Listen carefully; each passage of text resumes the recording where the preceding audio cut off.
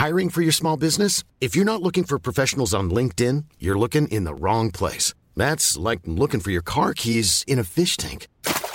LinkedIn helps you hire professionals you can't find anywhere else, even those who aren't actively searching for a new job but might be open to the perfect role. In a given month, over 70% of LinkedIn users don't even visit other leading job sites. So start looking in the right place. With LinkedIn, you can hire professionals like a professional. Post your free job on linkedin.com/people today.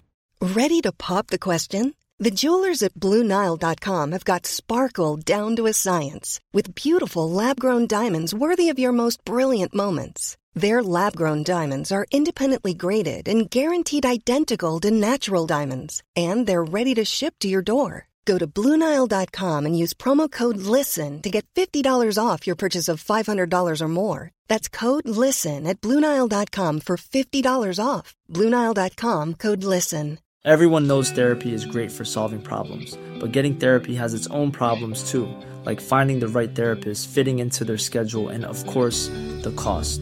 Well, BetterHelp can solve those problems. It's totally online and built around your schedule. It's surprisingly affordable too. Connect with a credentialed therapist by phone, video, or online chat, all from the comfort of your home. Visit BetterHelp.com to learn more and save 10% on your first month. That's BetterHelp, H-E-L-P.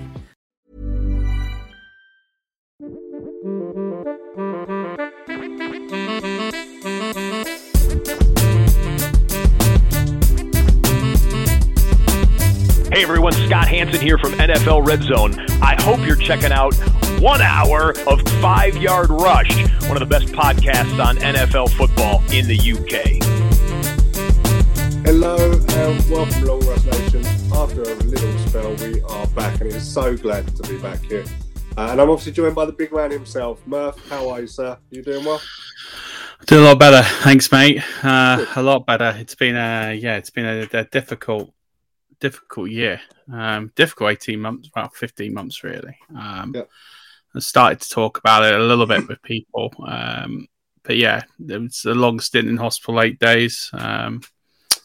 Just trying to battle. Unfortunately, I've been diagnosed with ulcerative colitis, which is an ongoing autoimmune chronic condition.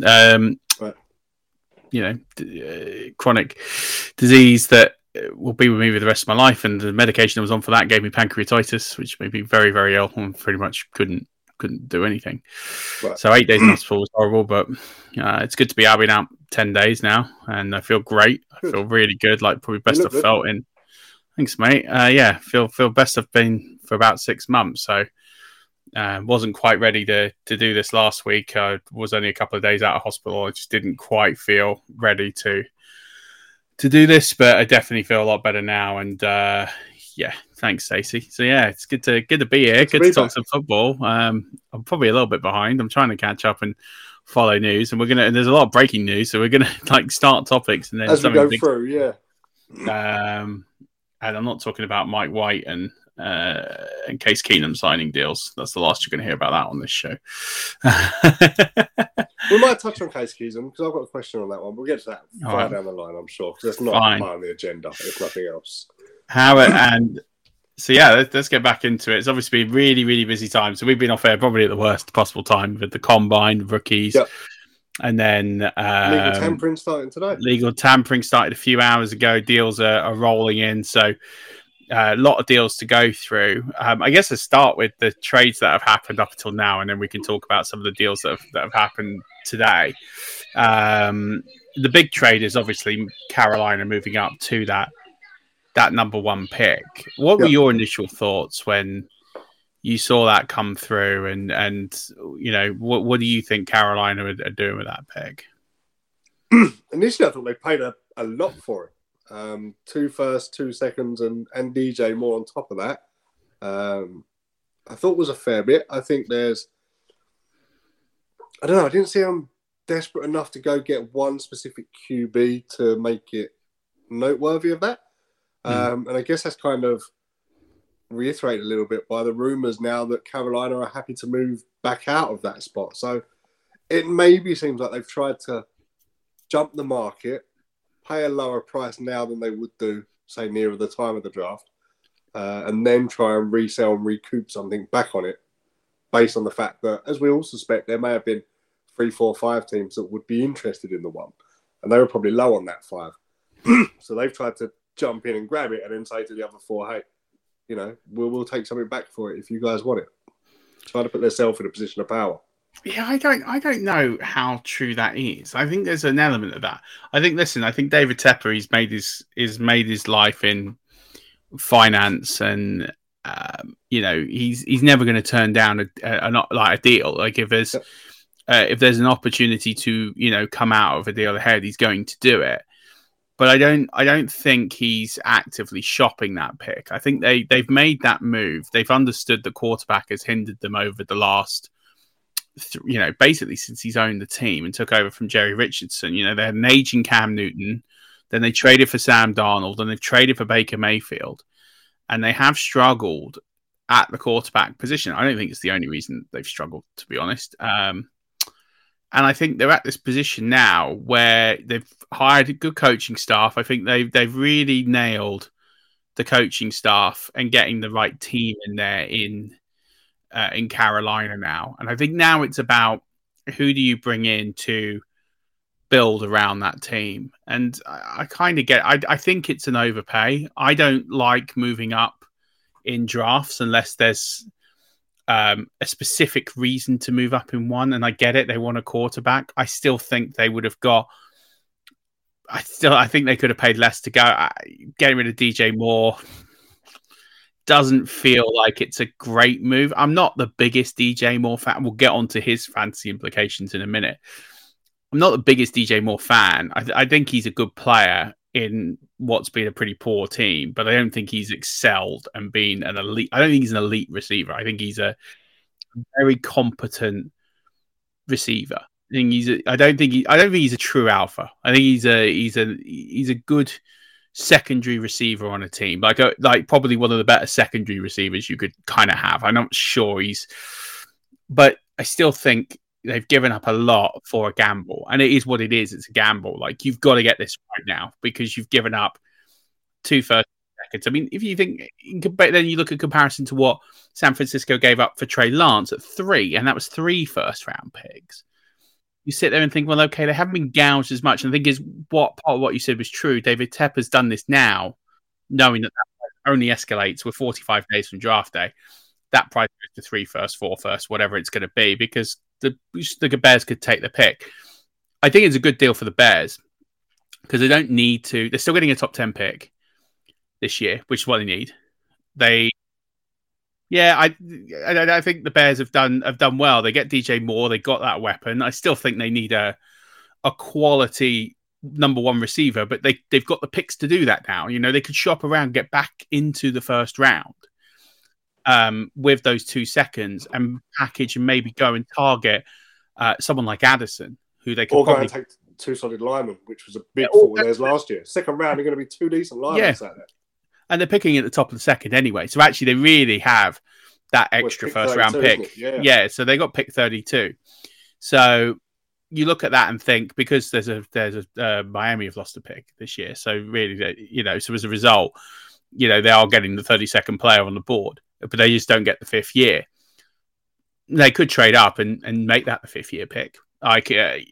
There's an opportunity probably to do that. So they could give away like a really late round draft choice to get that 5th year. I would probably look to do that and take someone like Addison if he's on the board. Then I think would be someone who could be very capable. And you have him and Moore, Claypool. All of a sudden, you'd start to have some weapons there, and you think they need to change the game plan. We'll get onto that in a bit, but yeah, Carolina's going to be an interesting one. I think they're a real team to watch. I think if they didn't hire the coaching staff that they had, I'd be more concerned. But I think given who they've got, and Frank Reich knows how to get players in free agency, he knows how to make the best of, I don't want to say average talent, but like not elite talent. So I think they'll be fine. But who do you think is the quarterback that they've traded up for? I was just about to ask you when you stopped talking. Okay, go on then. For me, I'd say the safest floor player is probably going to be Bryce Young. Yeah, see, I don't think that's who they're going for. I think they're going for CJ Stroud. I think CJ Stroud, I think for the way that Frank Reich plays, I think for what he looks for in a quarterback, and I think for the combination of floor plus ceiling. I would take Bryce Young. I think for me, I look at the quarterbacks in this class. I'm not wowed. I'm similar to last year, really. Yeah. I'm not wowed. There isn't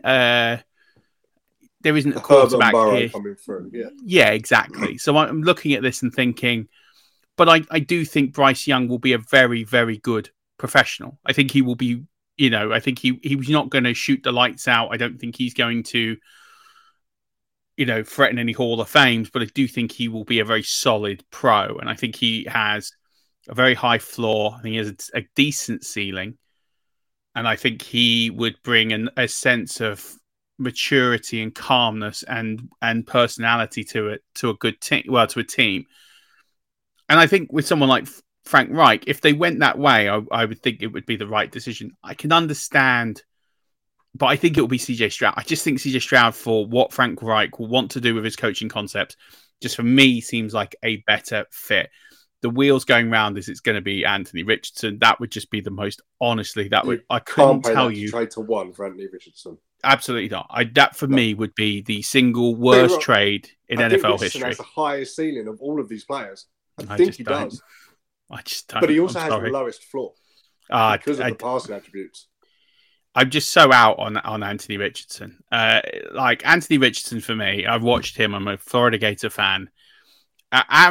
Anthony Richardson is Jameis Winston with rushing. That is what he is. He will have days that will absolutely dazzle you. Those days are very rare. And then he will do something. He will throw a ball into triple coverage with no receiver within 10 yards. And he has this Superman complex. You've got to remember, his college profile is poor. It is poor.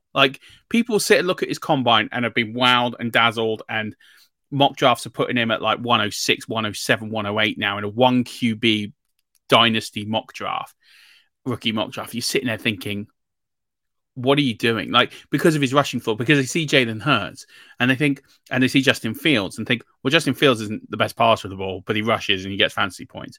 The bottom line is Anthony Richardson was throwing 53% completion percentage in college. He had decent receivers, not great, but he had decent receivers. They just would he threw 17 touchdowns in his final season. It's bad. Hold you right there. Go on then. We said about breaking news. Apparently, Aaron Rodgers has been traded to the Jets. Wow. We're going to break that live, are we? Wow. I've just seen Rap Sheet. Rap Sheet's just said 21 seconds ago, nothing has happened. Okay. This has come from a number of places. You've got Garrett Wilson tweeting, you should see the smile on my face right now. Wow. Okay. So we think it's going to happen. Probably not signed yet, but yeah. Aaron Lemming went, Rap Sheet reporting on NFL Network that nothing has happened as of now between Aaron Rodgers and the Jets. Ian Rappaport, I wish it did. I wish something had happened, but nothing has happened 47 seconds ago. It will happen, right? We're at that. Everyone's agreed on that now. Whether it's done now, done next week. It sounds like it's going to happen, so fine. They're kind of the only team that have actually shown a real vested interest in acquiring him. Well, I think they're the only team that got the cap space to do it. Dov Kleeman tweeted. Okay, well, he's an aggregator, so he's picked that from somebody. It sounds like it's going to happen, like you say, but it hasn't. We'll see what happens. But yeah, Anthony Richardson for me is just someone who I'm deeply concerned about. He's someone who I don't think is going to do it at the next level. I think he's got good rushing floor, but partially with the mental decision making is poor. He's played 1 year of college. Here's what's funny. The people that absolutely love Anthony Richardson absolutely hate Kyle Trask. This is what I find hilarious. And Kyle Trask played in his senior year at a Heisman level rate. He was legitimately in Heisman Trophy contentions. I'm not saying he should have won it, but he was very good. And people say, well, he had Kyle Pitts. Yeah, okay, he had Kyle Pitts. But he also had, other receivers, and he did very, very well. But he read the game. He kept them in play. He made a lot of plays. Anthony Richardson couldn't even beat out Emory Jones for a starting job. Couldn't even beat him out. He ended up playing second string almost the entire season to Emory Jones, who is if I had to compare him to like an NFL quarterback for someone, he would be like. God, do you know, I'm really struggling. He would be like Chris Sims. He'd be like someone who he was there. He kind of made it, but he just wasn't very good.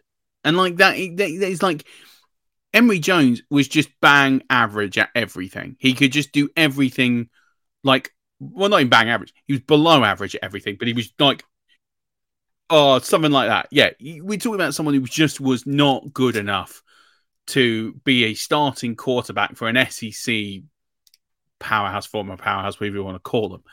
And Anthony Richardson couldn't beat him out for a job. That tells me, and by the way, he didn't even beat him out for a job when they were 6 and 7. Like, he couldn't even get, like, he'd get in for a game, play badly, they'll go back to Jones. Like, we're talking about in a season where they weren't even bowl eligible. He couldn't even beat him out. Like, that's how bad. And then he goes 6 and 7 the following year. Anthony Richardson, for me, shouldn't have declared. Like, he should have come back. I think he needs a year. Like, for me, I look at Anthony Richardson, I think if any team that drafts him, he's got to sit 2 years. He's got to sit 2 years minimum, because he's nowhere near getting near an NFL team. He will be eaten alive. But he's had a solid year. He's had a fair year, let's face it, right? No, the risk is he goes back to college and he doesn't perform like he hasn't performed previously, and he's lost all hope there. I mean, the only thing that saves him is his combine performance is amazing, and he will probably be a first-round pick because someone will be desperate enough to take him. But I just look at him and think he is, for me, the most bust-worthy QB I've seen for. I mean, I was worried about Lance. I talked about Lance on here publicly that I wasn't so sure that Lance was ready for the NFL. That that I felt he would be someone who I would be severely worried about long term, and I would have had someone like Mac Jones over Trey Lance. And I know I probably will still get stick for that now, but I still think now Mac Jones is a better quarterback than Trey Lance for the NFL. I think Anthony Richardson for me is just a long way away. Like I look at CJ Stroud, I look at Bryce Young, and I look at Will Levis, and I look at those three QBs and think I'm not the biggest Levis guy, but I think I can see him being an Andy Dalton level quarterback in the NFL. Like someone who is good, won't hold your team back from winning playoff games, but I'm not sure he's dynamic enough to win you the big games on his own. Like I think he's someone who's very solid. He won't lose you games, but he won't win you a lot of games. He will just keep you in games. I think that's kind of where I see Levis. I think the other two are a bit of a lift above. So so I think it's gonna be interesting. But I think they go Stroud. I think that's where I would see them go. And I think the Bears, they can go, and like you said, they can go and get another receiver. They can go get themselves some O-line. They can go get themselves some D-line. I mean, they've just brought TJ Edwards in today to help their linebacker core, which I think is phenomenal. I think that's, for me, one of the best linebackers in the NFL over the last 2 seasons. I think it's a great bit of free agency business to get him in the door. I think they've done, we'll see what they do in free agency to see where they've addressed some holes, but they've got options now with those picks, and they'll build from there. So they kind of traded some picks to get Fields. I'm not convinced Fields is the answer long term, and then that leads me to DJ Moore. People are now so excited that DJ Moore has got the best quarterback he's ever had. That he has. Is still not a great quarterback. But the quarterback throws 21 times a game. Yeah. Like at the end of the day, people are like, he's going to have monster volume. Yeah, he could have a 33% target share, so he gets 7 targets a game. Yeah. So Fields' completion percentage is 60%, so he gets 4. Yep. So you're looking at 7 targets, 4 catches for 80 yards. At best, yeah. Am I really that excited about a player who's going to get 7 targets, 4 catches for 80 yards a week? And and I don't even think if we're going averages, it's probably not even going to be 80. It's going to be more like 60 odd. If that, yeah. Are we that excited about DJ Moore in Chicago? I'm not. I'm really not. I think I've got a couple of shares of DJ Moore. I might try and trade on the hype if I can, because for me, I look at those numbers and think there's just not enough basketball, and they might change the offense and they might do something different. And if they do, then fine. But Fields needs to throw 28, 30 times a game for DJ Moore to be anywhere near what he did in Carolina. And what he did in Carolina wasn't shooting the lights out. It wasn't bad, don't get me wrong, but he didn't shoot the lights out. Like for me, DJ Moore right now, massive arrow down. If I could sell him, I will. I'd get him off my rosters because I'm just not convinced he's going to reach these heights. And as I say, we're not talking about AJ Brown here, who makes those really explosive big plays off nothing. Yeah, I'm just not in on that trade. I don't think, but I think I like from a footballing perspective, I think they get better with him in there, and I think he's better than anyone they've got on the roster. But from a fantasy perspective, I'm all kinds of out on DJ Moore now. So another trade that's been announced today then is Miami picking up Jalen Ramsey, cost of a 3rd round pick, and Hunter Long, who's tight end there. So how did you see that one? Yeah, they needed cornerback help. You're going to get one of the best in the NFL. They're in a window, aren't they, Miami now? You know, they look at what they did last year. They'll look at that and think they're in a chance to they're going all in. They're pushing all the chips in the middle to win. 3rd round pick isn't bad. I mean, I've seen people say it's a great bargain. They're taking on a lot of cap. This is a 2-year move, really, for Jalen Ramsey. They pushed themselves into the Super Bowl window. They traded for Tyreek Hill. They've traded for Jalen Ramsey. They're getting proven winners, Super Bowl winners, and they're putting together, they're going a little bit of the Rams ilk of just getting these seasoned veterans on big contracts to go make a run at it. And they're in a division where they can make a run at it because they're probably the best team in their division. They're in a except for the Bills, really. So you can but they're trying to push closer to the Bills. It's going to be a tough coin flip between them.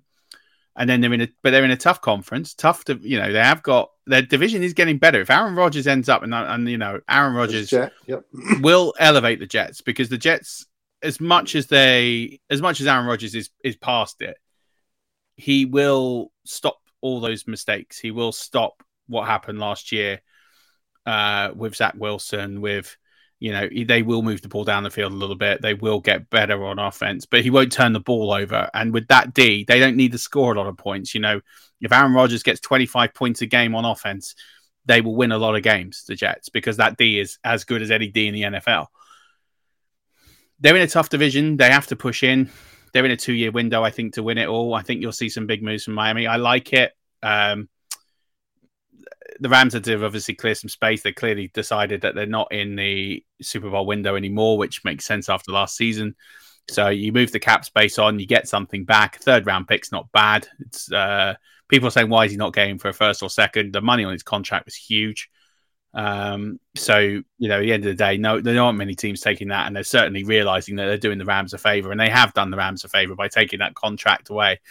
So, I think it's a good deal for all parties. I think everyone kind of wins in that one, and the Rams will make them better. They'll be a better organized unit, and that was a bit of an area of weakness at times for them last year. So, what worries me with the Dolphins though is they're great going in, get these vets, take the cap on, and have a run at it, as you say.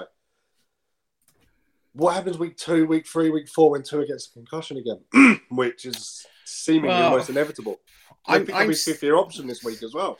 Well, I think you have to pick up the 5th-year option. I think the bottom line is you pick up the 5th-year option because it's just good business sense. I think we just seen what happened with Derek Carr, where with Josh Jacobs, they didn't pick up the 5th-year option, and we've just seen it with Daniel Jones. Daniel Jones at the Giants, they didn't take the 5th-year option, and now paying him an absolute bomb. The bottom line is, I think if you take a player in the 1st round, you've almost automatically got to pick the 1st round option up, unless they're really that bad. And I think Tua is starting. So the bottom line is he's starting, he's playing, he's the quarterback. You've got to take the 5th-year option. You're guaranteed against everything but injury. So, it's fine. I don't have a problem with them taking the 5th-year option because it's going to be cheaper than paying him now. And what will be interesting now is to see if they pay him before the season, because that will tell you, is there a referendum on Tua? Because they're not going to let Tua go to the end of this year and then try and negotiate. Because if they do that, that tells you that they're seriously open to letting him go, because he's either going to do one or two things. He's either going to have a really good year and take them deep into the playoffs, maybe Super Bowl, whatever, and then you've got to pay him an absolute fortune. And then you think you're backed into a corner there because he's taking you to the deep. And then you kind of like, well, you either pay him or he goes, or he doesn't have a good year, gets injured, and then you move on. And I think it's a bit of a referendum on Tua if they don't sort a deal before the season starts. They might do. They might have taken the option and then we see what happens. Because you don't want Tua to go into his 5th-year option with that being his final year because he holds so much leverage. Right. So I think, or even during the season, yeah, exactly. We're now seeing this play out with Lamar Jackson. He's on a 5th-year option. Oh, well, he's tagged now. So they took the 5th-year option. He's on the tag. He's on a non-exclusive tag, which means he can negotiate offers on the table to other teams. And that simply means, so there's 2 types of tag. The non-exclusive is very rare. You don't see it very often. Only one person's ever signed one and swapped organizations as well. Yeah, it doesn't happen often. So to see that was interesting. I think that tells you that they're trying to give Lamar Jackson some space and they're trying to respect his wishes. And I think they've come to that agreement of, we feel confident. That to me is Baltimore saying, we feel confident we'll get a deal done.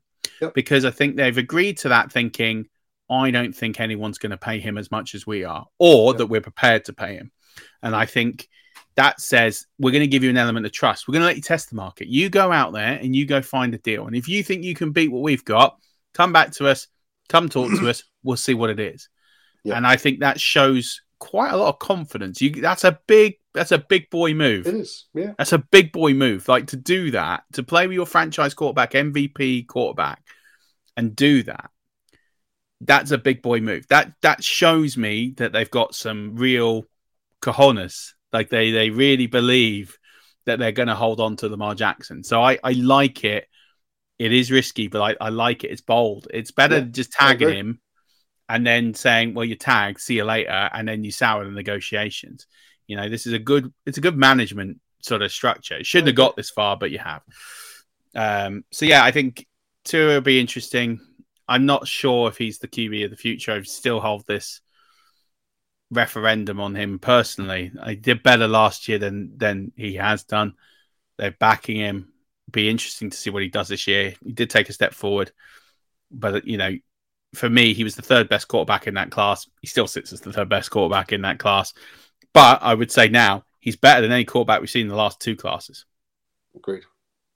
So you know, there is that. Potentially, potentially. So in this draft, he's the first quarterback off the board, I feel. Yeah, I'd go with that. I think he would. I think he would be for sure. I think you know, there is a lot to like about Bryce Young, but yeah, I think if I'm taking Bryce Young and Tua, I'll probably take Tua just for the more athletic gifts, but then you're taking the injury risk. But yeah. But I think it's definitely interesting. So another QB we touched on just now was Daniel Jones. Obviously, the Giants have decided to pay him, and the Seahawks did similar with Geno Smith. Surprised at either of those? I'm not too surprised with Geno. They got a good deal. They got a lot front loaded and almost an out after a year, haven't they? Yeah, that's what I mean. You know, people look at Geno Smith's contract and they look at the numbers and think, how has he earned that much money? But actually, when you look behind the numbers, you know, the thing you've got to remember here is agents are always going to put out the big number. So you see these 4-year, 80, 90, $100 million deals, right? I guarantee you that less than 1% of players ever earn anywhere near that kind of money. It's all about the guaranteed line. It's all about how much money they're actually going to put in their pocket. So when you look at that when we look at this deal, right, with Geno, right? So Geno's cap hit this year for the Seahawks on this, so it's 3 years, $75 million. His cap hit this year is 10. It's 10 mil, right? 10.1, mil, right? And most of that's in signing. They could get out this year after 1 year and take a $17.4 million hit, which means actually it's not a $40 million guarantee. It says it's $40 million total guarantee, but on the cap line, he's actually only guaranteed at signing $27.3 million, which means they can get out after 1 year. If he has a horrendous year, they get out, they've taken the hit, they'll take 17.4 mil hit next year, but they're out. And it's a hit. Don't get me wrong. It's an expensive one, but you're out in 1 year rather than being tied to him for 3 years, have to get a bridge in, have to pay him and someone else, have the quarterback controversy. They could make a really clean break, and they're not in for anywhere near the 75 million we're talking about. Now, if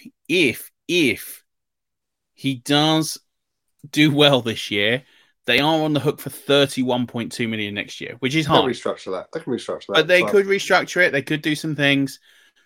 I think the bottom line is Geno Smith's probably quite happy to get the contract that he's got because he's not earned anywhere near as much money in his career. I think career earnings to date, we're looking at 5, 6, 7, 8, 9, 10, 15 million to date, roughly. Just quick maths. So, he's going to earn more this year. Well, more guaranteed at signing, 27.3. That's what he's going to get. That money's basically paid to his bank account now. And they spread that money over 3 years. So, for him, he's set up for life. Regardless of what happens now, he's set up for life. He's just made $27.3 million. That money's sitting in his bank account. And fair play to him. He earned it last year.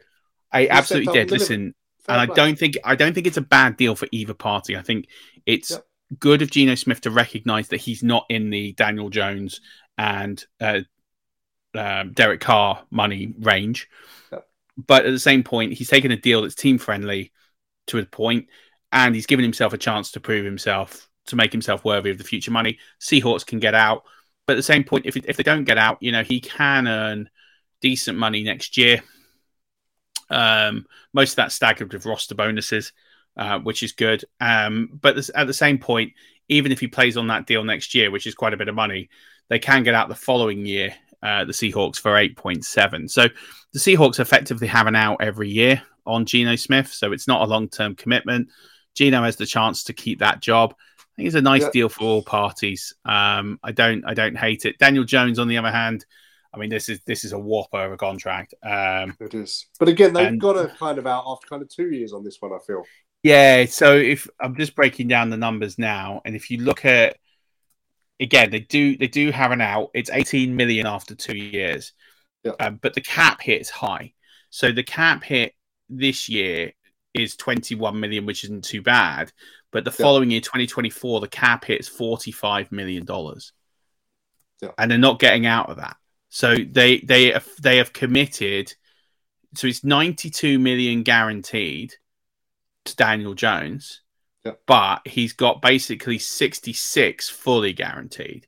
So that's 66 million over the first 2 years. Plus 18 dead cap. So so 60, 70, 80, 84. It's 84 million, like, fully guaranteed. Nice. Thank you very much. I mean, listen, his agent has got to be the best agent in football. Like, it's unbelievable. I mean, like, Daniel Jones is now, I mean, his kids are minted for life. His kids are minted for life. Like, this is a staggering deal. And again, this is a perfect example of why you take the 5th-year option. They didn't take the 5th-year option on Daniel Jones. I appreciate that's the old regime, but they had a year to think. They would have had a year to think about this. They had a year to go. He's had a good year. Let's get into the table. You either hedge your bets. You either put a friendly deal out there, and if he says no, he said, right, okay, go out and do it again. Yep.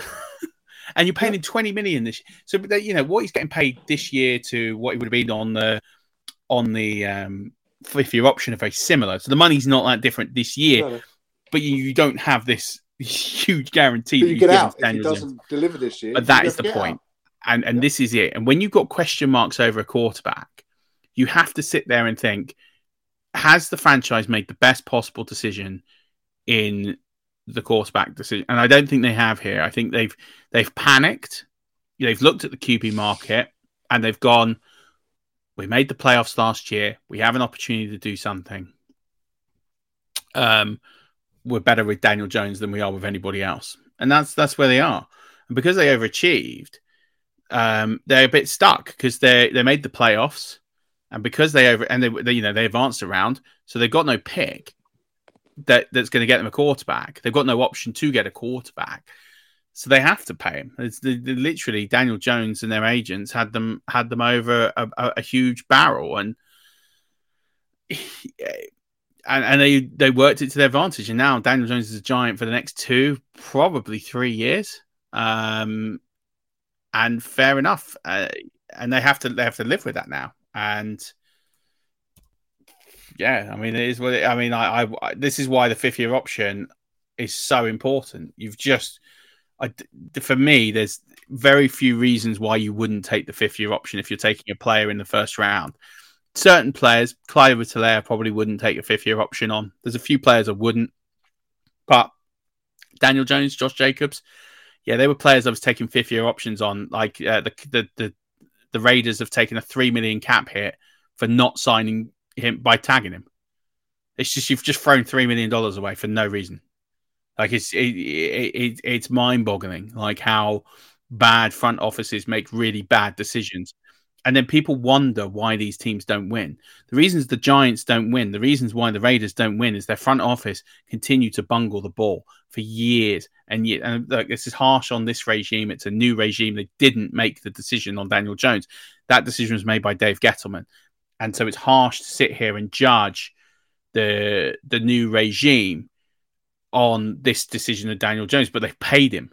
So they've inherited this situation, and they've done, I think, probably the worst thing they could do, which was commit a long-term, and I don't know how they've committed themselves to this kind of money, but it's very, very big money, and we'll have to see how it plans out. I don't think it's going to be brilliant for the Giants going forward. So I don't love it, but then yeah, no, you're fine. And then we've obviously had other quarterback moves today. So we've had Jimmy G go to the Raiders today. Now, if you want to talk about the Raiders bungling, they bungled for me Derek Carr situation last year with the contract, giving him a deal. They should have just left him on his deal, but they didn't. They paid him more money for more security and then ended up paying out more money for no reason. And then they've done the Josh Jacobs deal. What they've done with Jimmy G here is absolutely brilliant. Like as much as Jimmy G isn't the best QB in the world, and he's not someone that I would sit here and say is just truly unbelievable. He is a winning QB. He's been to the playoffs a number of times. He has been to a number of playoff appearances. He's been to a Super Bowl. He's been to NFC title games. He is a good enough quarterback to get you to big games. I don't think he's the quarterback that gets you to win a Super Bowl on his own, but I think he certainly can win a Super Bowl with a decent defense, with a decent offensive talent around him. You look at the deal that they've given him and you compare the deals that we've just talked about. Geno Smith, I don't think is a bad deal at all, but we look at what Derek Carr got. Derek Carr got a big deal. Daniel Jones got a big deal. I look at the Jimmy G deal and think this is a brilliant deal. It's a 3-year deal. It's $67.5 million, but it's only $34 million guaranteed. And we don't know how that's structured. But I imagine it's probably only going to be like 17-17 or 20-17 or 20-14, something like that over the first 2 years. And they're going to get out of this contract if he doesn't perform in the first year or 2 years. He's reuniting with an old coordinator in Josh McDaniels, so someone he knows this system. He's going to walk in like a glove. He's going to know so much of it already. He's got Devontae Adams to throw the ball to. For me, this deal just made a lot of sense. As soon as Derek Carr left, this deal just instantly was like, this was going to happen for me, and it made a lot of sense. Everyone was talking about Jimmy G to Tampa. That was never going to happen. Tampa weren't going to put this kind of money on the table, and there's no chance they were ever going to put any money on this table for anyone like this. It just makes a lot of sense. I think I look at that deal and think Jimmy G's an upgrade for what Josh McDaniels needs in that offense. He's a good decision maker. He's very accurate. He runs a very clean pocket. He's very well structured as a quarterback. He's not dynamic. He's not going to sit there and win you a lot of games on his own. He's not going to make you a champion overnight, but he will eradicate a lot of the mistakes that someone like Derek Carr was making last season. And if they can sort the D out and if they can play at a high level, they will be a better team with Derek Carr. And it's amazing. You're seeing all this talent now going from the NFC to the AFC. Jalen Ramsey's gone. Jimmy G's gone. And you're looking at, and the players coming back the other way, Derek Carr. We're looking at the way that these players are going. The AFC is going to continue to get stacked. All the talent now is stockpiling in the AFC, and then we're getting basically, and it's not exclusive that we've seen some players go potentially the other way, but the notable signings are being made by AFC teams, and the notable big winners will be AFC teams. That's what we're seeing. Broncos made big moves today on their offensive line. We're looking at deals that are getting done, and it is mostly at the forefront. The AFC that are getting these deals. So fair. It's interesting to see Jimmy G back in the AFC, back with McDaniels. I think it's a good move, but I think the money just makes a lot of sense to me. Like that, I look at that. Oh, here we go. Some breaking news. Von Bell is going to the Panthers. Okay. I like that. That's a good move. At what cost? No idea on cost. It's literally just he's going to the Panthers as per rap sheet and Tom Pelissero. Okay, cool. I like that. That's a good bit of business for it is for them. So yeah, big fan of that. Experienced head of the secondary. Yeah, I think I look at you're looking at players who can just command, and it's a big area for them. They played well at times last season, but not. It did let them down. They do need some winners in there. It'd be interesting to see what the money is when that comes out. I don't think it's going to be stupid money, but we'll wait and see. Yeah, but yeah, I think it's pretty decent money. You look at what they're doing, and I think they could be a team to watch. Carolina, be interesting what they do with quarterback. Maybe they're not this year, but it looks like they're building. Don't forget they spent so many draft picks on the D the last couple of years. They have a lot of talent. And just getting a couple of senior heads in there, similar to what the Bucs did. Don't forget when the Bucs won the Super Bowl, they rebuilt the quarterback room, and then they rebuilt it again because it wasn't great the first time. And then they brought Anton Winfield Jr. in, they brought Devin White in. They brought a lot of picks on D. JTS on there. They spent a lot of picks on that D, and then they went in and got just a couple of serial players, experienced players to come in.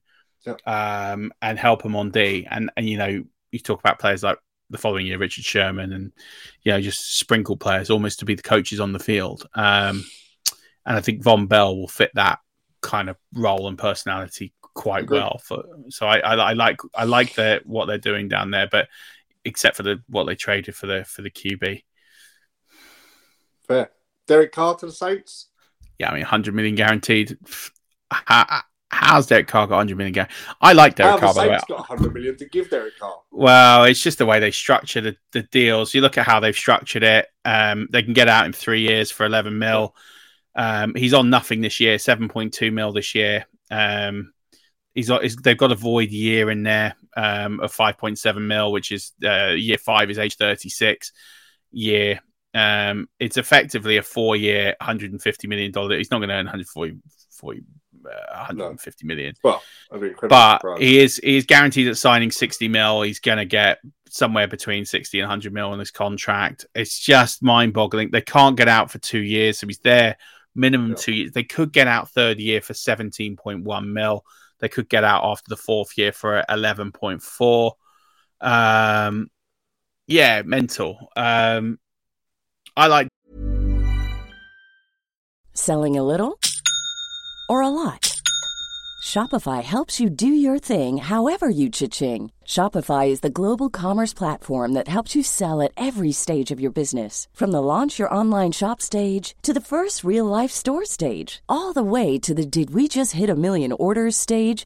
Shopify is there to help you grow. Shopify helps you turn browsers into buyers with the internet's best converting checkout. 36% better on average compared to other leading commerce platforms. Because businesses that grow with Shopify. Get a $1 per month trial period at shopify.com/work. Shopify.com/work. Mother's Day is around the corner. Find the perfect gift for the mom in your life with a stunning piece of jewelry from Blue Nile. From timeless pearls to dazzling gemstones, Blue Nile has something she'll adore. Need it fast? Most items can ship overnight. Plus, enjoy guaranteed free shipping and returns. Don't miss our special Mother's Day deals. Save big on the season's most beautiful trends. For a limited time, get up to 50% off by going to BlueNile.com. That's BlueNile.com. Derek Carr, I think Derek Carr's a good quarterback. Yeah. Do I think he's $100 million quarterback? No. I just think that is I thought he might get a 25 mil, maybe close to 30 mil a season. And I thought, if someone's paying 30 mil a season, that's a bit mad. But if you're in a win now mode and he's someone that can get you somewhere, fine. The Saints, given how bad that, with the cap and the roster, it just feels like a mistake waiting to happen. Like I just look at that and think, I'm not sure what they're really thinking. I'm not sold on Dennis Allen being a full-time head coach. I think he's a fantastic defensive coordinator. Great. Don't get me wrong. I think one of the best in the NFL. Am I sold on him being a head coach? Didn't see enough last year. Is he much better than Jameis Winston for the money? Is he much better than Andy Dalton for the money? Well, there you go. I think he is, but I don't think he's. I don't think he's much better. I think he's better. I think Derek Carr is probably 15th, 16th best quarterback in the league. From 100, you'd score Derek Carr at 70. You'd put Winston and Dalton at about in the early 60s. 55. Yeah, that feels right to me. Yeah, I'd agree. So, and I think is it that a lot of money to change? It's a lot of money for marginal improvement. Correct. And listen, he doesn't make. If he can get a handle on the offense, he won't turn the ball over too much. But I look at their weapons. Alvin Kamara, is he going to he's probably going to get 6 games ban potentially. So you got no real running. Taysom Hill, he's Taysom Hill. Yeah. So whatever. You got Michael Thomas who hasn't played for. You got Michael Thomas who's barely played for 3 years. They haven't got money to buy to sign players. Yeah. Do we really have any confidence that this year is going to be a good year for the Saints? No. And you're putting a lot of money in. Well, you're not putting a lot of money this year, but a lot of money in the future years. They're basically saying to the world that we think Derek Carr is good enough to put us on a playoff run. Yep. We're not going to make the playoffs this year. but we're not going to make a playoff run this year, but we're going to do it in the next 2-3 years. And I sit there and think, well, Carolina rebuilding, Atlanta rebuilding. The Bucks start their rebuild about the same time as the Saints, and I think they're starting from a better base because they've got a lot younger players. Yep. I think they've got to get out of cap help. I look at the Saints and think they're the 4th best team in the NFC East and in the NFC South, and I wouldn't be paying Derek Carr. I would have rolled with Dalton for another year. I really would have just sat this year and just gone, right, this year's going to be crap. Fine, we'll reevaluate our options in 12 months' time. I'd have brought Winston and Dalton back and let them fight them out, and neither of them were on big money. I think Winston was on 15 mil. Yeah. So maybe they had to cut him and but I would have rolled. Yeah, you got Taysom Hill, Andy Dalton. Maybe you bring another cheap one like Baker in. Yeah, I just don't think I'd have paid the money this year for Derek Carr or for any quarterback. I'd have eaten the money. Yeah. And then I would have had the referendum in 12 months' time and say, where are we in 12 months? Are we someone? Can we build? And we need a piece at quarterback that's going to help. If you're the head coach, you need the front office's authority and permission to do that, right? Your job, of course you do. Which says, and I think this is a referendum on Dennis Allen now. So I think now you've paid Derek Carr. Does Derek Allen get a 3rd year if it's a bad year this year? No, I'm not so sure. Given the trades they made last year, they got Chris Olave. I always feel the biggest mistake you can make in the NFL is to pay average talent above average money. And I look at the deals for Daniel Jones and Derek Carr and think these are just screaming mistakes of franchises that continue to make really basic mistakes. And the Buccaneers were good at this for years, always paying average talent above average, like mercenary money to come. Yeah. And this is how you don't win. This is how you don't make playoffs, and this is where you have long playoff droughts because you make fundamental errors that continue to hold you back for years. Yeah, they cost you. Yeah. Whereas I look at the Jimmy G deal and think, if it doesn't work, it's not that much that you get out after 2 years. If it doesn't work, it's not, and I think he's a better quarterback than any of the ones we're talking about. And I think he's on the cheaper money. Geno Smith, don't think that's a bad deal. You get out after 1 year. You can. I don't mind taking a risk, but you've got to make it so you're not paying for it for the. Derek Carr is there for 3 years. Yep. He's there for 3 years. So if it doesn't work, if it doesn't pan out, you are snookered for the next 3 years. And his cap hits for the next 3 years. Forget this year, 7.2 million, 35.7 million, and 45.7 million. So he's got a new scheme, new offense. New scheme, new offense. Dennis Allen goes, he'll have a new head coach, probably a new coordinator. And that's where 2 years gone. And where have we seen this story before, where they turn over the offensive coordinator or the head coach every year? We've seen it. This is what happened to Jameis Winston. Jameis Winston was the number one pick. He had 4 offensive coordinators in 5 years. This is what happens. It's not sustainable success. These are the mistakes. And this is why with free agency, and the best advice I can give to anyone over the next 2, 3, 4, 5 days, don't look at the top number. Just look at the guaranteed number. Look at where they're putting the money. Because if the money is, if it's $100, I could sign for an NFL team tomorrow for a 4-year, $100 million deal, and only $3 million of it's guaranteed. I'll take it. So would I. But that's no commitment. No. It's no commitment. I'll be gone in no time. Look at the years. Look at how they're structured. Look at sites like Spot Rack and Over the Cap. Look at their contracts. Look at how they're structured. Because that's going to tell you how much level of confidence the franchise has in the player, but then also what's like. So, I look at the Geno Smith situation and think he's on a 1-year prove it deal, an expensive one, but he's on a 1-year prove it deal. But from a fantasy point of view, he's a solid starter in a Superflex league this year as a result. Correct, but you're also from a dynasty perspective, and I don't want to cross too much into dynasty. You have to take the consideration now that I look at Derek Carr is a much better fantasy asset than Geno Smith. Even though Geno Smith might outscore Derek Carr, because Derek Carr has a 3-year security blanket, Geno Smith has 1. Daniel Jones has an even bigger security blanket. So Daniel Jones looks like you're looking at these contracts the way they're structured, and I think Jimmy G doesn't look that secure.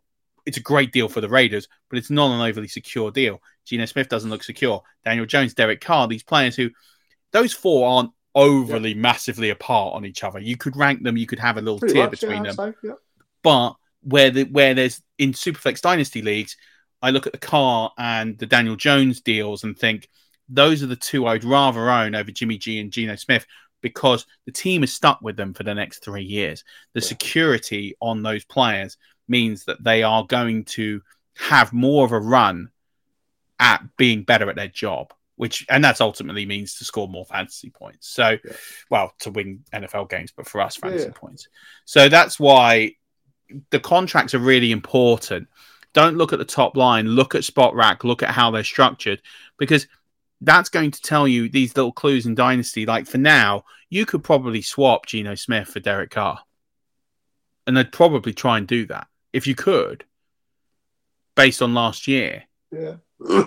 And I look at Derek Carr, he's got Chris Olave. They might not have Alvin Kamara, so they might have to throw the ball more. And he's got 3 years to prove his job. Yeah, if you could... I'd look at that and think, they're the sorts of things that you can look at and people going, I'll go Geno Smith because he was better last year. But Derek Carr could be a better fantasy asset because of the fact that he's got the time. Yeah, correct. Cool. A wide receiver that's moved there, we haven't touched on wide receivers yet, was Robert Woods signing for the Houston Texans. Love this deal. Love it. I just love it. Everyone knows I love Bobby Trees anyway, but Brandon Cooks has been efficient there. He's been efficient. I mean, last year was a bit of a car crash. He had injuries, but every other year he's been good there. And there isn't a lot of competition. I look at Bobby Trees, and it didn't work in Tennessee. A lot of reasons. He was injured. Tennessee were bad. I see Robert Woods now. I don't know where his ADP is going to fall. I imagine Robert Woods is going to be the new Brandon Cooks. He's going to fall somewhere in the 7th, 8th, 9th round ADP. Thanks very much. I'm having him all day long. I'll just take that pick all day. I'll auto smash it every time, because the upside we're going to talk about, they're going to take a QB, so they're going to get the runners up prize. They're going to get the runners up prize of CJ Stroud and Bryce Young. It's probably going to be, in my head, I think they get Bryce Young. Okay. So you pair Bryce Young and Robert Woods. Yeah, thanks. I'll have that in redraft next year. I think that for me is, and that might not happen, but that in my head is where I think it's going to go. And I think, I would take that. I think for me, Bobby, what's his competition next year? They might sign another receiver. Yeah. Pardon? Nico Collins. Kind of emerging, but he's kind of emerging, but injuries receiver. And he's an outside receiver as well, so different play. So Yeah, there isn't a great deal. Yeah. And obviously the Texans, if they don't take a receiver, now have Case Keenum on the books. So just what Robert Woods needs. The reason I said who keeps earlier, paying Case Keenum? Who keeps paying him? Like, seriously. Like, we're talking about earlier. We was after comparison for him. Case Keenum is that exact comparison. Yeah. No, I'll be honest. Case Keenum is better than Emory Jones. Fair enough. Like, Case Keenum at his peak, if you can call it a peak, was a starter level NFL quarterback. He's not now. Don't forget. You forget that season with Minnesota where he took him to the NFC title game. Yes, he did. Yeah. And he was decent. Like, I'm not sitting here saying he was elite, but he was decent. Like, I'm not saying he's anywhere near that now, but... So the reason I wanted to bring it up was they brought Case Keenum in. Case Keenum's going to be a backup to a young rookie, we believe, right? Bryce, CJ, Richardson, whatever they choose to do it to. Yeah. There's a real part of me that really feels for Davis Mills in all this. 100%. Because the guy's not done a bad job. No. Davis Mills has been a better quarterback than Justin Fields. And I'll say that with a straight face, and I'll say that to anybody in the world. Talent-wise, results-wise, performance-wise, he's been a better quarterback than Justin Fields. Forget fantasy football. The results on the field and the way that he has played the game of football, he's been a better quarterback than Justin Fields. He was selected 50 picks behind him. He's been a better pick than Trey Lance. And I get Trey Lance has been injured and all of that. He's been a better pick than Zach Wilson. Oh, without doubt. Who was taken 2 overall in that draft. Yeah. Arguably, at this moment in time, when we sit there and we reevaluate that whole draft and forget fantasy football, Davis Mills is probably the 3rd best quarterback in that draft. Yeah. I do feel sorry for him. I understand. Look, I understand why they're moving on. I do understand. Bryce Young is going to be if it's Bryce Young or CJ Stroud, either of them are going to be a level up on Davis Mills. Yeah. Having said that, I think Davis Mills is still a starter level quality. He's had no one. That defense has been awful. To fight it out. I'd be up for that. Take that. Yeah, me too. I would have Davis Mills in Tampa. If we traded a late round pick. What are you going to be? A 4th or 5th round pick? No, 6th. Later, you get a 6th round pick for Davis Mills, I'd take that and think, and let him and Trask fight it out. I'd think that would be good. I think he'd be a good fit in the Tampa scheme. I think I sit there and I look at what Davis Mills can do with his skill set. I think he's got a good arm, he's got good control. Yep. Doesn't make that many. Definitely, he's played behind the worst offensive line in football. I look at Davis Mills and think there's enough traits there for him to be a solid professional. And I'm not saying he's an elite. I'm not sitting here saying he's going to be a top 10 quarterback. I'm not saying you should pick him up in fantasy football. But I think he's a good player. I do think he can play at a decent level. I'm sitting there thinking, here's an example of the Saints. You've just paid Derek Carr $100 million. Do I think Derek Carr is a million miles better than Davis Mills? I don't. I really don't. I don't think there's that much of a gap. I think there's a gap. I don't think it's huge. I think I would probably have tried to get Davis Mills on his rookie contract for next to nothing, paid a pick, and seen what happened. And then you're cap friendly as well. So that also helps. Like, I'd sit there and think Davis Mills is not a bad quarterback. I feel so. But I do understand why Houston moving on. When you're at 2 and you've got the choice of CJ Stroud and Bryce Young, I think you've got to make that move. I think you've got to make that decision. But then even you could keep Davis Mills. You don't have to, he's still under contract. I think they will. Yeah. Well, yeah. So then I don't understand why they've signed. They bought Case Keenum. Well, they bought Case Keenum in to be the men. Yeah. Which says to me they probably will get rid of. They will get rid of Davis Mills. I think that's all I can think of is they'll think maybe we will take a trade for him. And I think I think there should be some teams that should be making some call. Like I think Tampa should look at him and think I'd give him a chance with Kyle Trask and say, well, look, this is your effectively last chance in the NFL. Have a shot. I think Atlanta should bring him in. They've got Desmond Ridder and no one else on the roster. I think there's a couple of teams that could sit there and put in a 6th round pick for Davis Mills, maybe even a 5th. You look at the Bucks. Bucks just picked up some conditional picks. Like they could just throw one of them in and pick him up. So I think cheap contract. give it a year, see what happens. I think you do worse. But yeah, I think you're right. I feel sorry for Davis Mills. He's had nothing to play with behind the worst offensive line in football with a terrible defense. He's having to throw 30 points a game to get results. And like I said, he's been better than Justin Fields. Like, people sit here and think that Justin Fields is this incredible quarterback talent. He's not. He's been woeful. Yeah. He just runs. He's a good mobile quarterback who can run with the ball in his hands. But actually, when he throws the ball, he's pretty average. Yeah. He's won 20% of his games. I know Davis Mills has got a slightly better win percentage than that. So, yeah, I think we'll see what happens. And don't forget, Davis Mills has been changing coaches every 28 minutes or however long that they let coaches go in Houston. So, I think it's going to be an interesting... Yeah, it's going to be interesting to see what happens. But, yeah, I think they get Bryce Young. And I think Bryce Young will do well-ish there. Yeah. And I think... But I think Bobby Trees is a great... Like, if you're sitting there thinking veteran receiver you can bring in, that's who I'd be bringing in, and think that not bad money as well. I think it works out for them nicely. And hopefully see the Texans win a couple of games next year and be a bit more competitive. So, also one thing we missed, and we'll touch on it really quickly, the Combine took place in Indianapolis. Who stood out for you? Who kind of flopped? Who you didn't partake? Your pro days coming up. What are you looking at from the Combine, Murph? We mentioned Anthony Richardson earlier.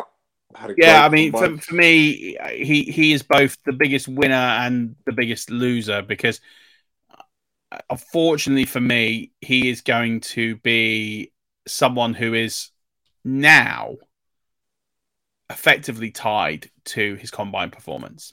And unfortunately, his expectation... Listen, Anthony Richardson's got himself paid off his Combine, and he's going to be a mid-first round pick, maybe even higher than that. But no, he's for me, he's just not good enough to start in the NFL, at least for a couple of years. So for me, put on an incredible performance, showed the athlete that he is, and there's no doubt that he's arguably the best athlete.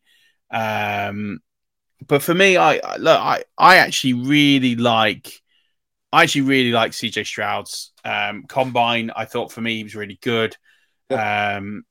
Just the way that I look at his footwork, or the way that he did his drills, he was very professional. For me, he looks like the number one pick.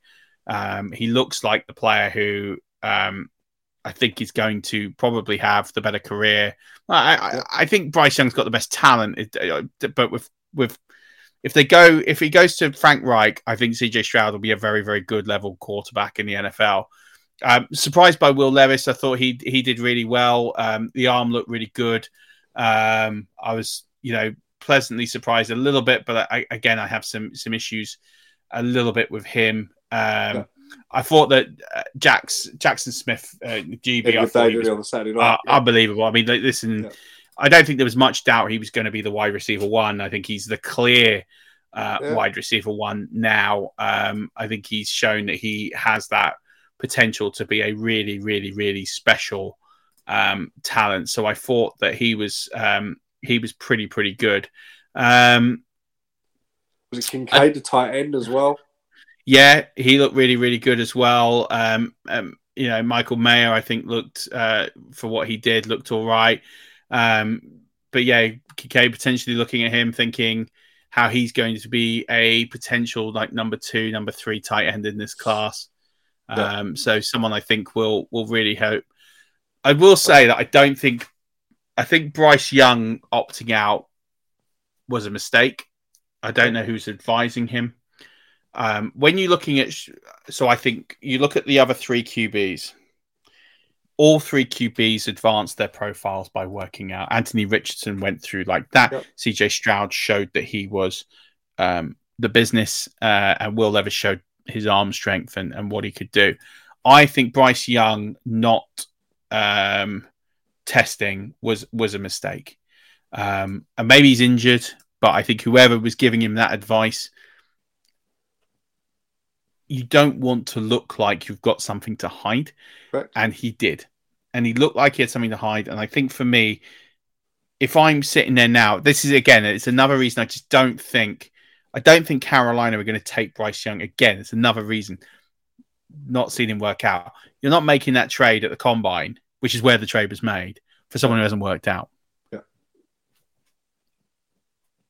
Unless he dazzled them in the room, unless he somehow came up with these most amazing concepts and he's done something in the room that's just completely dazzled them and fooled them, and that is possible. I don't see it. So I think that was I think that was one. There's a few. There was a few that came in. I don't think anyone was absolutely. I mean, wasn't there someone who ran a really bad time.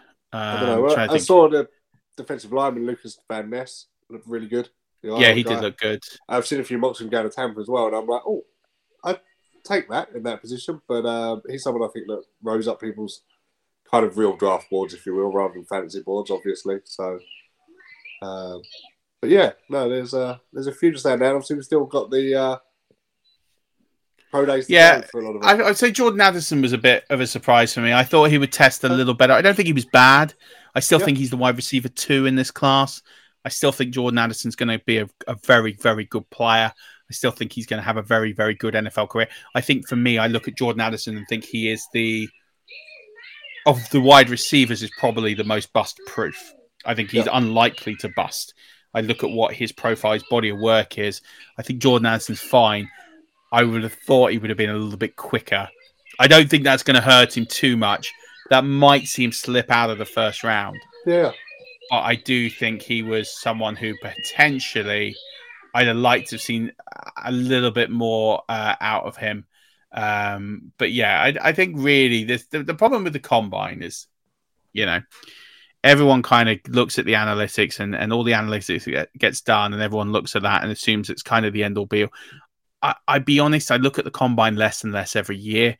I focus more on the pro days. I want to watch the tape of these quarterbacks throwing. I want to see their movement.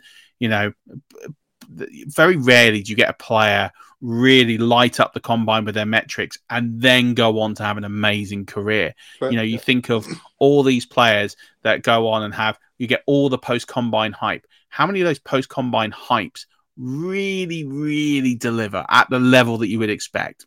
They don't. They just don't. Every year, a couple of years ago, a small fraction of who they are. Exactly the that. tape they've got and the metrics and the ability and things like that. The combine is such a small segment of that. A lot of it in very controlled conditions. Yeah. That you can almost prepare for. You can do that. You can go to a local high school and you can practice running 40s and you can practice 3-cone drills and so on and be very good at those disciplines. But that doesn't make you very good at football.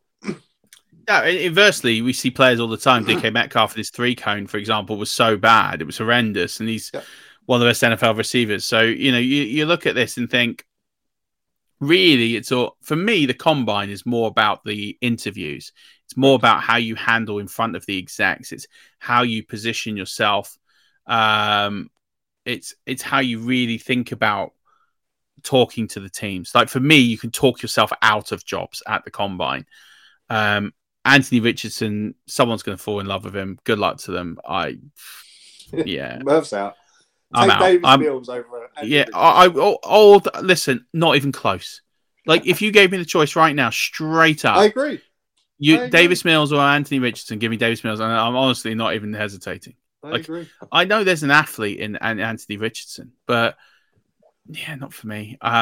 I just think, I look at the combine and think it's all about how you carry yourself. It's all about how you do things and also how you deal with the adversity. Like if you have a bad day at the combine, how you make it up with your pro day. It's those sorts of things that you kind of want to see. I want to see people who face the adversity and really go through and do things. Jets fan waiting on Rodgers. We talked about Rodgers that some people leaking that it's going to happen. Nothing official yet. No one's making the big move that he's definitely going, but it's definitely trending in that way. But thanks for joining in. Mind up still. He's got to go into another dark place. Or he's got to go on a helicopter somewhere, or maybe he's got to go attend a seminar on vaccinations. I don't know what he's got to do, but I think of the combine, and I think every single year with the combine, I don't want to say less invested. I do watch it. I do pay attention to it. I think But I think the problem with the metrics now is people try to find these edges. And actually, I think the tape part is just as important as the analytics. And I think this is where the pro day, you've got to combine the pro day. I look at Justin Herbert, for me, is the perfect example. Justin Herbert came into the combine as everyone's third favorite quarterback. He was someone who people weren't overly in love with, didn't. And I listen, before the combine and before his pro day, I wasn't a fan of Justin Herbert. I saw how he played at Oregon. I didn't like his footwork. I didn't like the way that he threw the ball. Didn't like his mechanics. And then I saw that actually it was the way that the Oregon Ducks will play, that they play a three-step drop, which didn't allow Herbert to really play to his strengths. He was kind of playing in a bit of a handicap. And actually he's much suited to a five-step drop. And actually, when he started working on his pro day, you could see he had this agility that he'd never shown at Oregon, because he was never allowed to, because it was a three-step drop and he playing behind him an average-ish offensive line. And so what happened was he was never getting that opportunity to show he was mobile out of the pocket and he could throw on the run. And all these things that we saw in his rookie year and his sophomore year of, oh, wow, he's got the big arm and he can move. And it was like, but his pro day showed it. His pro day showed that actually it was the system that was holding him back and that it was all there. And as soon as I saw it, I moved him up to behind Burrow and over Tua, because all of a sudden it was like all these things that weren't on his game tape were there on his pro day. Yeah. And that's the difference, is finding the tape of pro days. Davis Mills is a great example. Davis Mills' pro day is one of the best pro days I've seen. He threw in the pouring rain.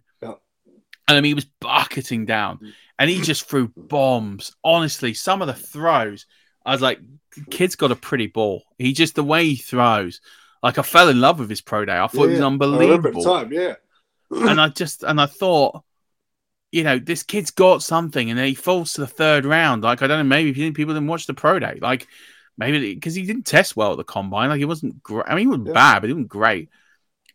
I think, for me, like, the pro days give me more insight because you can kind of see a lot more. And again, I know they're heavily sanitized. They're in their own environments. They're playing with their own receivers. Yeah. And I think that's why I enjoy it a bit more, because it feels like you're getting the personality of the player in the workout. And I feel like you get a really good view of what you get. And I think the combine is what it is. I think the combine's great for defensive linemen, offensive linemen, to see what their ability, agility, all those things are. I think that's great. I think it's good for wide receivers to test their burst and their speed. I think and three cone. I don't think quarterbacks at the combine is really all that valuable. I just don't. I think you get some throwing motions, but I don't think you get a lot. I don't think you get a lot at. Cornerbacks is the other one. Other than speed, I don't think you really get a lot on cornerback. You get a little bit on agility, but I look at cornerbacks, quarterbacks. I don't really get a lot. And then running backs is just about size. Or size to speed ratio, BMI. Like, you can get that from anywhere. Fair. Yeah. So but all in all, I think I don't know about you. I felt this combine was, and maybe because I was in hospital, to be fair, so maybe I was probably less exposed to it than I would be normally. I kind of felt that this combine was just very blah. It was very unhighlight eventful, is what I'd say. Yeah, it almost slipped by. Yeah. And I know last year we had Ollie on, didn't we? Ollie Hodgkins, who gave us great insight into it. And I don't know, hopefully we get him back on again soon. But absolutely. It just felt real under the radar for me too. So I just felt like I felt like it was more about what it was more like Jalen Carter and the arrest warrant. It was more about who's not working out versus who is. There was a couple of and then the Anthony Richardson hype. I don't think there was any real spectacular. But I think that's because we've seen top tier prospects are still your top tier prospects. The middle tier is still the middle tier, and the bottom tier is still the middle tier. Barring the odd names you mentioned, Andy Richardson, Lucas Van Ness, these guys tweaking their position slightly. Nothing, no major name has fell. Even last year, David Bell with his little hops and his jumps made headlines because of how well he was expected to come out. But nobody has greatly gone, who on earth is this guy? Where's he come from? And nobody has gone, crikey, we thought he was a top tier talent. This is abysmal. Everybody's just kind of delivered what you'd expect them to deliver. Yeah, it was almost like predictable, Boring. wasn't it? What's the point? Which kind of tells you about this class. I just look at this 2023 class and think it's good, but it's not great. Yeah, I don't think there's a star. No, I agree. I don't think there's a star in this class. I don't look at this class. Jackson Smith and Jigba could become a stars. Could be. Yeah. Okay, he might be the one. But I don't look at BJ Robinson in this, who's one of the most highly talented running back prospects going. Yeah. It's such a hit and miss.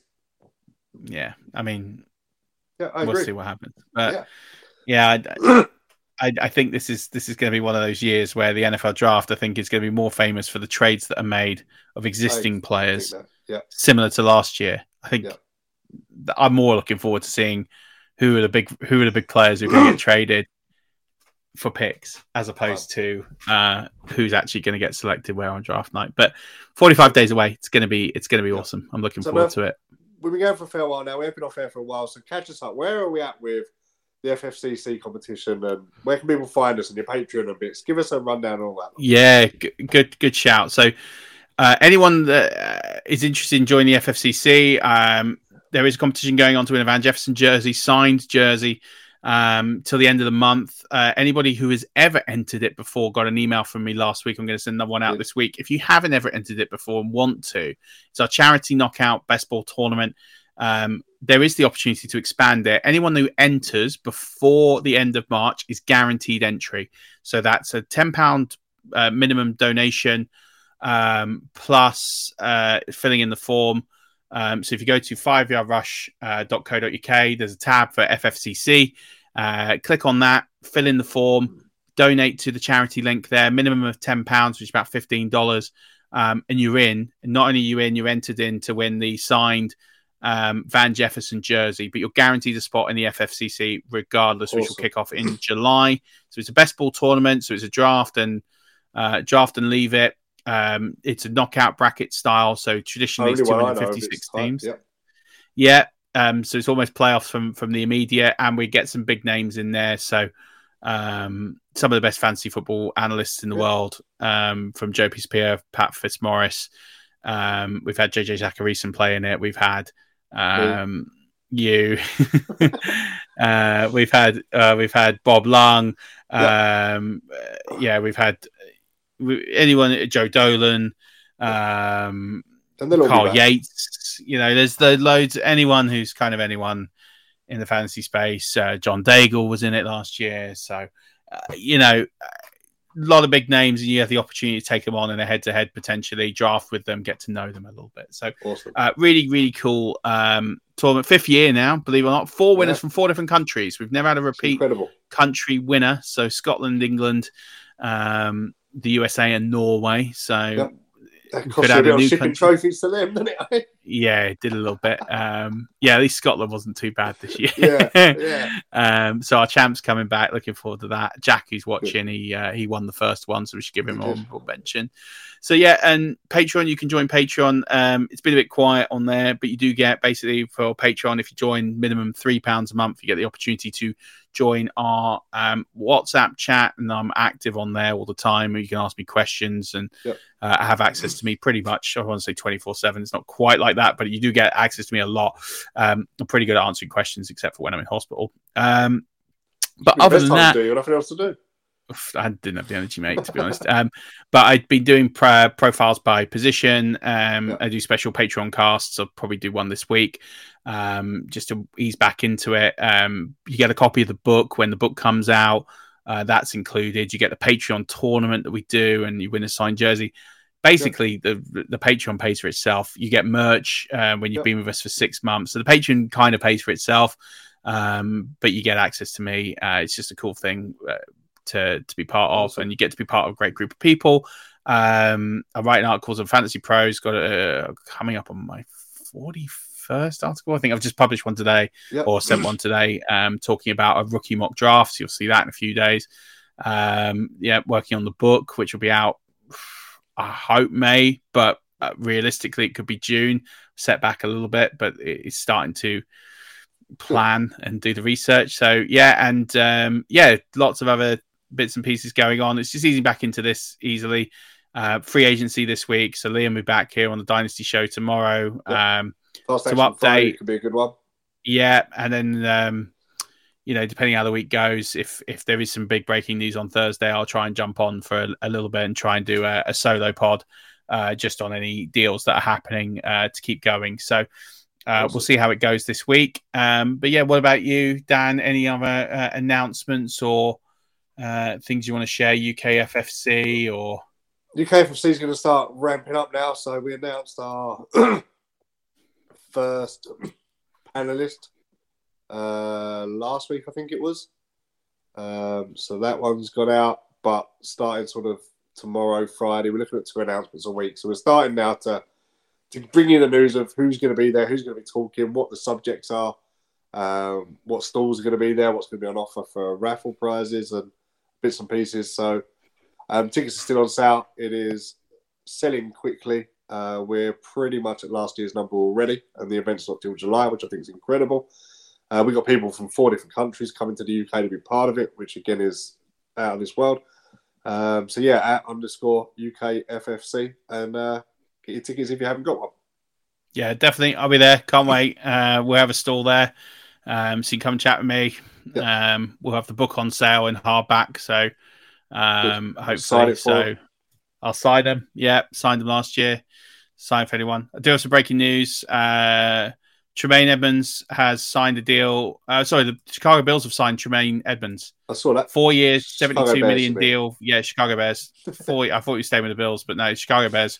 4 years, 72, $50 million guaranteed. Largest ever 4-year contract for an inside linebacker in the NFL. Crikey. Wow, TJ Edwards and Tremaine Edmonds in the same day. Yes. Decent, right? That's a big linebacker. The same week as trading up to pick the 101 up as well. Oh, I'll trade back from the 101. But Vikings have got Cousins in there last year. Packers look like getting rid of Rodgers. And the Bears now going, hey, we've got a shot at this division. Yeah. They probably don't because the Lions will probably end up winning it. But the Lions win that division. It's going to be a Lions and a Bears face-off to win that division. Oh. No, Lions are going to walk it. Lions are walking the division. They probably will, rightly so. Jared Goff versus Justin Fields. This is not even a contest, mate. Amon-Ra St. Brown versus DJ Moore.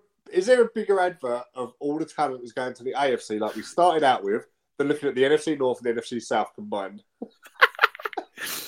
So if you go through the Premier League right there. Yeah. So you got Jared Goff, Justin Fields, Jordan Love, who's played one game. Kirk Cousins. So Kirk Cousins is the best quarterback in the AFC North. Correct. Or NFC North, and then in the NFC South, you've got at this moment in time Desmond Ridder, Kyle Trask, probably CJ Stroud, and Derek Carr. Yeah. Wow, we are spoiled in the NFC this year. The Rams are shopping Matt Stafford, so there we go with John Wolford. Injured Matt Stafford, who's on his way out. Yeah. Yeah. Great. Can't wait for the NFC this year. Brock Purdy at the Niners. Brock Purdy versus Trey Lance at the Niners. Yeah. Geno Smith at the Seahawks. Oh, Geno Smith it's box office. QBs in the division. It's box office all the way. Wow. All the way. And then you got the NFC East. I mean, at least the NFC East is somewhat stacked. Yeah, 2 of them. I'll give you Hurts and Dak. Yeah. Jones falls in the middle ground, and who knows what Washington are going to do. Yeah. Hey ho. Well, anyway, it's all right. It's all right because Tampa are going to sign Jacoby Brissett and everything's going to be fine. No, I told you, Davis Mills. Be done with it. I know. Listen, I'm happy with Davis Mills, but it's going to be Jacoby Brissett. Well, the rumor is Baker Mayfield, and I'll take any Brissett or Davis Mills over Baker Mayfield all day long. So, listen, if Baker Mayfield is the starting quarterback for the Tampa Bay Buccaneers, I'm not sure I can watch opening day. I did have to bring up all these comments about good to see you back, Murph. I haven't been here either. Yeah, I know. That's me.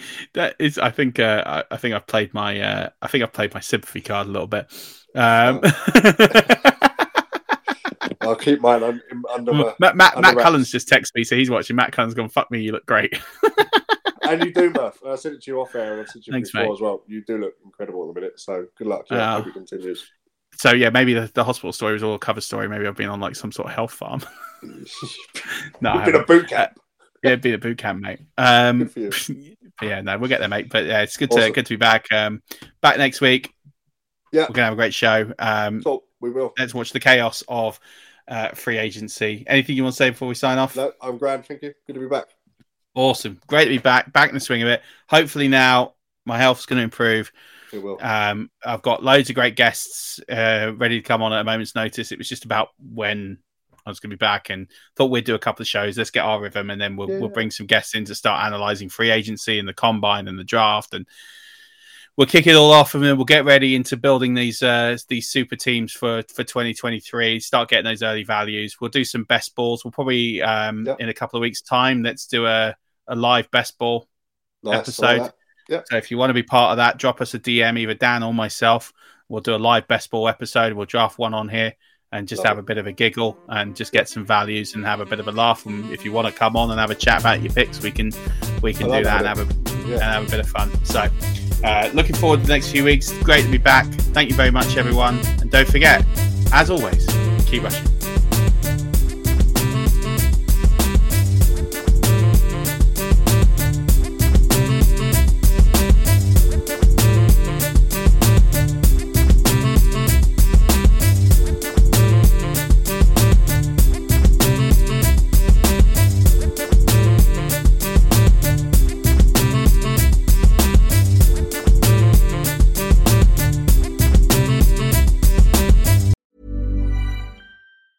Mom deserves the best, and there's no better place to shop for Mother's Day than Whole Foods Market. They're your destination for unbeatable savings, from premium gifts to show-stopping flowers and irresistible desserts. Start by saving 33% with Prime on all body care and candles. Then get a 15-stem bunch of tulips for just $9.99 each with Prime. Round out Mom's menu with festive rosé, irresistible berry chantilly cake, and more special treats. Come celebrate Mother's Day at Whole Foods Market.